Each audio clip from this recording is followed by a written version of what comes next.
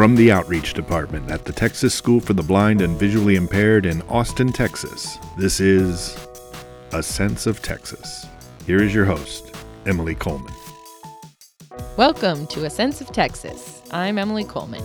At TSBVI, we encourage the professional growth of all employees and would like to see our students' backgrounds represented within our leadership too.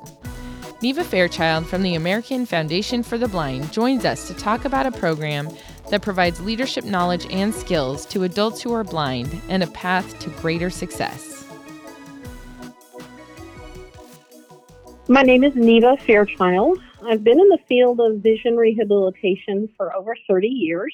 Since 2008, I've worked for the American Foundation for the Blind, and now I oversee the AFB Blind Leaders Development Program, which is finishing its third year, and we are just launching the application for our fourth cohort, which will close on June 15th, and we'll kick things off in August with a whole new group of people. So you and I had talked about the program at the Texas AER conference because you presented, which was great. And I didn't know a lot about it. I thought it'd be a really good thing to share with the broader community. So why don't you tell us about the Blind Leaders Development Program a little bit more?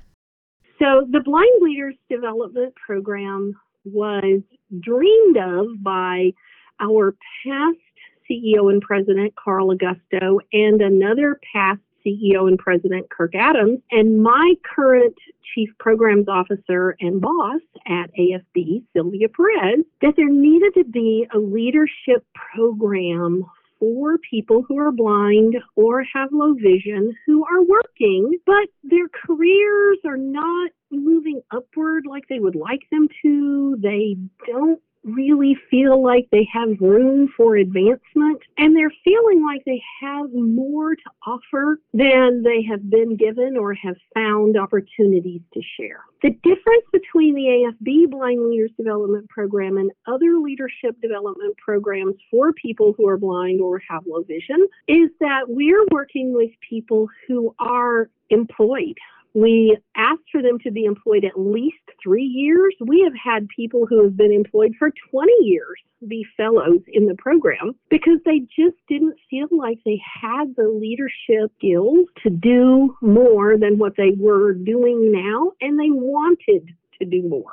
Leadership for a lot of people isn't always inside work in that, they may not be a manager, they may not be a supervisor, they may not be working toward a C-suite job, but they want to have an impact in the workplace or in the community, and they have things to share, but they're just not sure how to do it. So the AFB Blind Leaders Program helps them do that.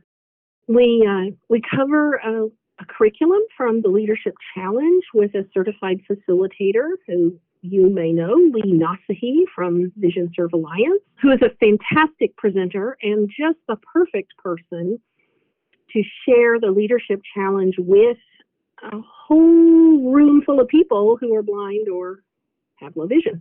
They learn some behaviors that they need to pay attention to. They learn which behaviors they need to increase by taking an assessment of a 30 behaviors checklist that is associated with effective leaders and with leaders who people want to follow, which, isn't that a good thing? Being a leader that somebody wants to follow is so much better than being a leader for people who have to follow you. For sure. And so they learn a lot about themselves, and they learn a lot about how these behaviors affect how they are perceived and what they can accomplish. For example, one of them is I seek feedback from people about my leadership style. Yeah, how many of us really think about doing that? Not very often, but the best leaders do that. And they take that feedback and use it constructively. They don't get their feelings hurt and get all mad because somebody gives them some constructive feedback. They take it and go, I didn't realize I was coming across that way. Maybe I need to do something about that. And the Leadership Challenge is part of the program. We also have Google Classroom content, which lets the members of the cohort dig deeper into some of these concepts, apply them in case reviews. We use the Harvard case review method to ask questions, and asking questions is a really good leadership quality. One of the best leaders I've ever worked for is and was a master at asking the right questions and eliciting information. And I can remember thinking to myself in a meeting, and Judy Scott is who I'm talking about. She asked a question, and I only thought this. Thank God I didn't say it. Judy asked and answered. They already told us about this. Let's get on with it. Yeah, boy, was I wrong, because the way Judy asked the question, it elicited more information that gave us more details to help us better make a decision. Whereas what they had told us earlier was kind of the superficial stuff. By her asking another question really about the same thing, but maybe worded a little different, we got much better information. So the best leaders are good question askers. Yeah, that is such an important skill that I'm still working on. Me too. Me too. I think that the other thing that the Blind Leaders Development Program brings to the fellows is connection with other people who are blind or have low vision, who are working, who have different levels of, professional responsibilities. And this program is not just for people in the higher upper echelons of a job or of a workplace. It could be for somebody who's, entry level, but wants to do more. It could be for somebody who's maybe made one or two advancements in a 10-year career, but knows they have more to give, just don't know how to do it. The thing that people have told me when we've asked for feedback, and this was just a couple of weeks ago in a mentor's gab session, for lack of a better word. We call it happy hour, but it's not really happy hour. It's a discussion group. One of the mentors told us that she had always felt like she had nothing more to learn, to grow, to do. And Blind Leaders made her realize that, that is not the case, that she has lots more she needs to learn and much more that she wants to do. And she felt challenged by being around a lot of other really capable, competent, energetic, driven people who just happen to be blind or low vision. It sounds like it's very empowering in a lot of ways. That's what we hear over and over, that people feel validated. Hey, I'm not the only one on the planet like me. Other people are dealing with the same stuff I'm dealing with. And I'm sure your students at the School for the Blind experience that some too, even in young ages. But a lot of us never had that opportunity as children or as young people to be around a lot of different people who are blind or low vision. And so it is empowering because we challenge each other. Some of the components of the last two cohorts have been in person. The fourth cohort does not have an in-person component planned as of yet. We are hoping to do that. It may be at an additional fee to the participants. And if so, that's going to make it hard for some of the people to come. But in that in-person encounter, people constantly said, because so-and-so got up and went to the buffet on their own and got breakfast by talking with the people around them and by asking for assistance when they needed it, I realized that I could do that too. Because somebody traveled from the hotel to the, dinner out after the training was over, I had the courage to try that too. I would have never done that in the past without a sighted guide or a member of my family or something like that. Think that some of us take very much for granted. Yeah. Some of these folks don't have the knowledge or the skills.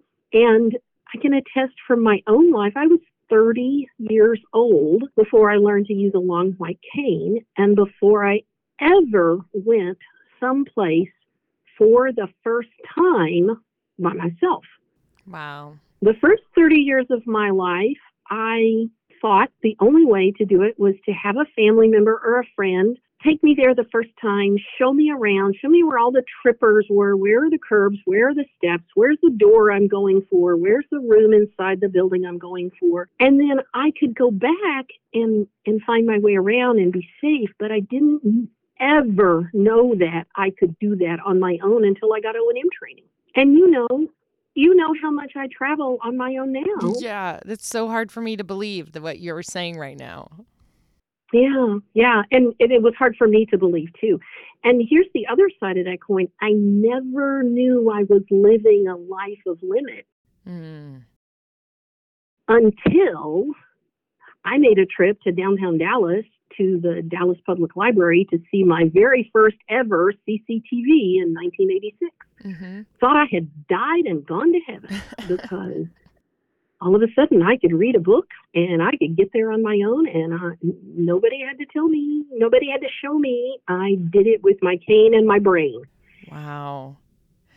So was it just, Neva, when you said that you didn't realize you could independently travel, it was just never an idea that came to your mind that it was something you could do on your own?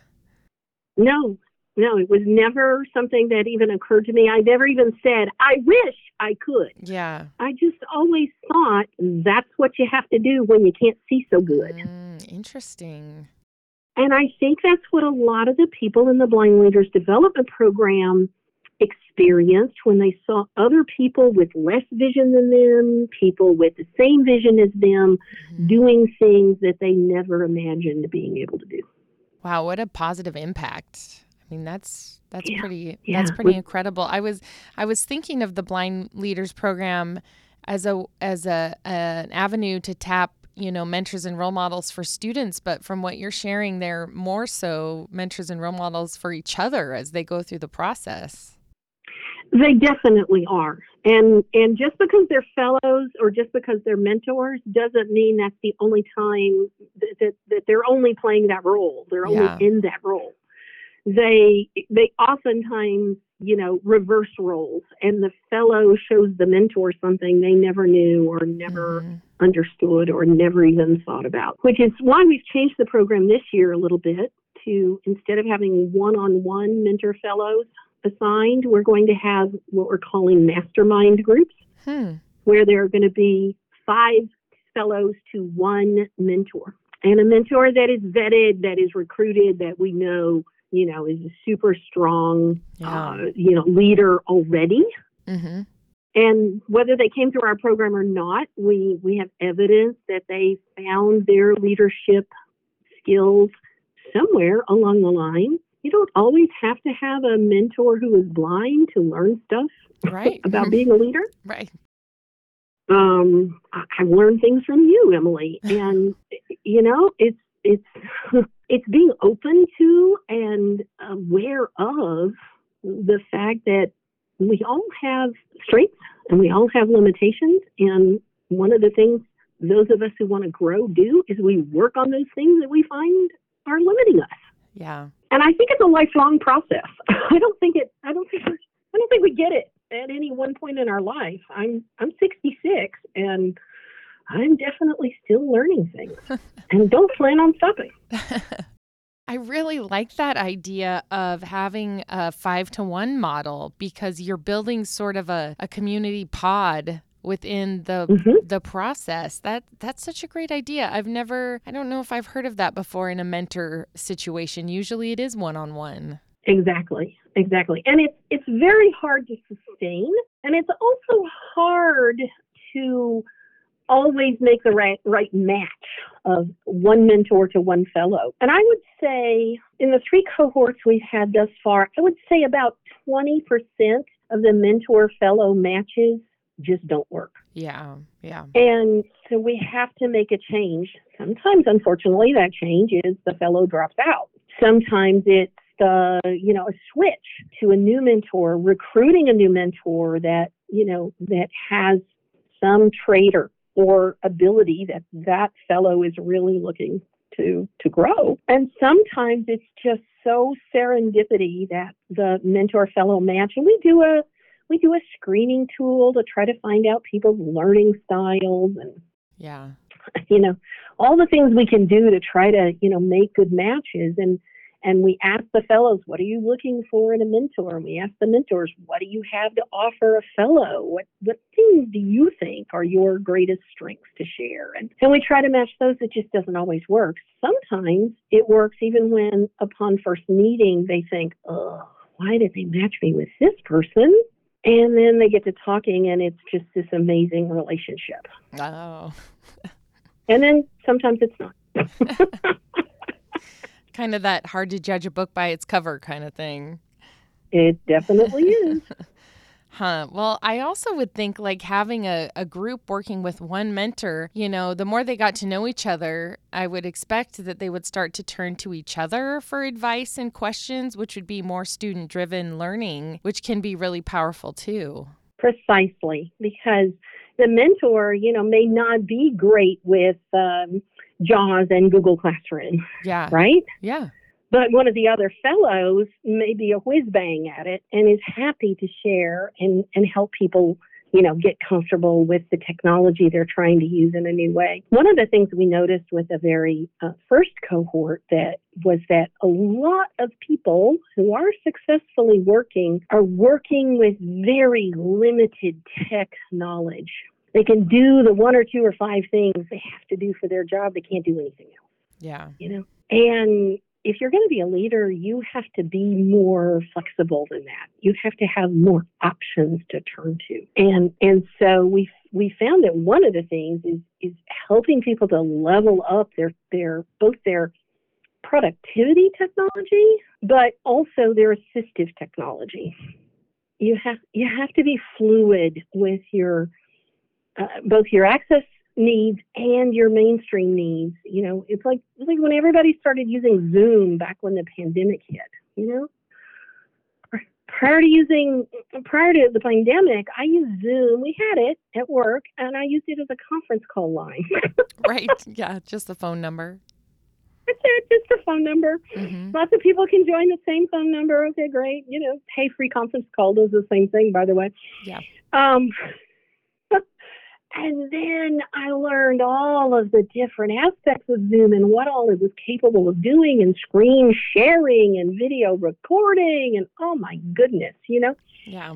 But it was a steep learning curve there for a little while, and now it's as normal as sliced bread. That's right. Yeah. But there's a new piece of technology around the corner that is going to be not as usual as sliced bread. That's going to require me and require other people who are blind to get proficient, to stay up, to be involved, to be active.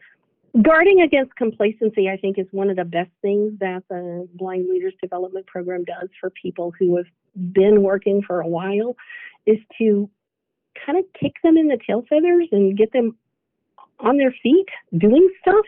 And showing people what they are capable of. Because the reason blind leaders exist is to move the needle on employment of people who are blind or have low vision. We want people to get jobs. Well, in order for them to get jobs, people who are hiring need to know that people who are blind can do stuff. They have to believe it. They have to understand it. And the only way they're going to understand it if there are people on their team, at their job, in their, group that are blind or have a visual impairment that they have seen in action. That naturally dispels that societal view of people with disabilities in general and people who are blind or have low vision specifically that, they don't have anything to offer me. I don't need them. There's lots of able-bodied people out there. Sure there are, but those able-bodied people don't necessarily have the same way of thinking and the same way of problem solving and the same way of doing things as someone else. And therefore the team is missing out on that type of thinking and completely missing a part of their constituency, a part of their customer base, a part of the people who receive their services. Because, the numbers are growing exponentially for people who are blind or visually impaired. So I'm trying to dispel this whole idea that blindness is a low incidence population. We've heard that. All my career, I've heard that. Yeah. In the education arena, compared to other children with disabilities, okay, I'll buy it. All right. A school district may have, 2, 3, 1 kid with a visual impairment, right? Yeah. But in society, when you start adding up all of those adults who lose vision because of disease process or accident or illness, and then all the older people who are losing vision because of age-related eye conditions, the numbers are astronomical. So we have to think of us as broader, Mm-hmm. That's another thing that we talk about in the Blind Leaders Program, is that it's not us and them, it's always us. We're a part of whatever we're involved in. We're a part of work. It's all us. Yeah. Yep. And we're a part of our community, our city, our county, our state. It's all us. We have to have a voice. We have to be at the table. We have to express our needs, and we have to work toward a better world for everybody. I really like that phrase you used, guarding against complacency. Boy, that we all need to do that. And I think anytime we try to develop ourselves or learn and grow, it helps that. So that's a great way to think about this program too. Yeah, I agree. And I think the thing that resonated with you in my presentation that at least caused you to make a comment was the fact that the Blind Leaders Program isn't just for people who want to be supervisors, who want to manage, who want to oversee. Leadership skills are needed by everybody at every position within any organization. Yep. So 32 years of working in the field of blindness and visual impairment, and I have only ever supervised a total of one person at a time, and they were always my secretarial or administrative assistant support, okay? And I'll be honest with you, I never wanted to supervise anybody. If somebody else would have supervised them, I would have been so happy. All I wanted to do is work with them and work together on what we needed to accomplish, right? I've never wanted to be a manager. I've always wanted to stay in the direct service, working with and for people who are blind. And I made choices about that, right? Yeah. I made choices in my career moves. When people approached me, do you want to be a this and a that and the other? No. No. Thank you, though. Mm-hmm. But, and I didn't seek leadership, but I wanted to give back and I wanted to do more. So that's how I became a leader in the AER, our professional association. I was a leader in our local community, the Dallas Area Rehabilitation Association, which was all disability service providers, a leader in my women's group at church, those kinds of things. It wasn't because I was seeking leadership, it was because I wanted to give back. I wanted to do more. I've always been a helper kind of person. Go figure what I do for a living. And so that's what we acknowledge in the Blind Leaders Development Program, is that leaders are not managers always. Managers sure do need to be good leaders. That's true. But just because you want to lead doesn't mean you have to, you ever have to be a supervisor or a manager. So, Neva, it sounds like you're casting a broad net. So if somebody was interested in applying to the program, who's eligible and how do they apply? Okay. So how they apply is super easy. It's a page on our website, afb.org/blindleaders, all one word. The first page is an overview of the program. The second page is a what to expect as a fellow in the program, the commitments and what you're getting yourself into is explained. And then the third page is an online, fully accessible application form. Okay. And the difference between our leadership program and any leadership program that you can go to in any city or any region of the country for people who are working, who want to get leadership training, is that we're fully accessible. And you would think in this day and time that would not be so hard, but you would be wrong. Right. Right. Because, okay, you can get the book in, an accessible format. Maybe Bard has it. Maybe Audible has it. Maybe Bookshare has it. Maybe your spouse reads it to you. Whatever. Okay, getting the book isn't that hard. But all of the forms and assessments and activities, they're not designed for people who are blind or visually impaired. And that component that lets you connect with and build a community and network of other people who are blind or visually impaired isn't there either. So the applicants we are looking for have been working for at least 3 years. We want them to be able to apply what they're learning to their past experience and plan for their future. It could be, and we have some people who've been in the cohort, that you worked for, a year or two, and then your vision loss increased so that your vision started interfering with your job. And maybe you don't have all of the intricacies worked out of how am I going to continue to do this job with my vision loss, but you're still working and you're wanting to make changes and wanting to find answers to those questions that everybody asks who has a deteriorating eye condition. Will I be able to continue to do this job? If so, how long? And with what accommodations? How can I do it? We've got folks who are answering those questions for themselves as a part of this leadership development. We don't replace VR by any means, Sure, but it's a network of people that have answers, that have walked the path ahead of you, that have ideas to share, to take or leave. We also would like for them to reach out to their employer and ask for the ability to attend sessions, some of the large group sessions and that type of thing that are during the day, during work hours, as a part of professional development. And this year, because there is a tuition fee for the program, I think people are going to want to reach out to their employer because the cost of the program is $6,000 per person. And an employer or an organization that would be sponsoring them, like a civic organization could even sponsor a person, would pay that. And if the individual has no support from their employer, no civic organization, then they can apply for a scholarship from AFB, and that would reduce the amount by up to $4,500.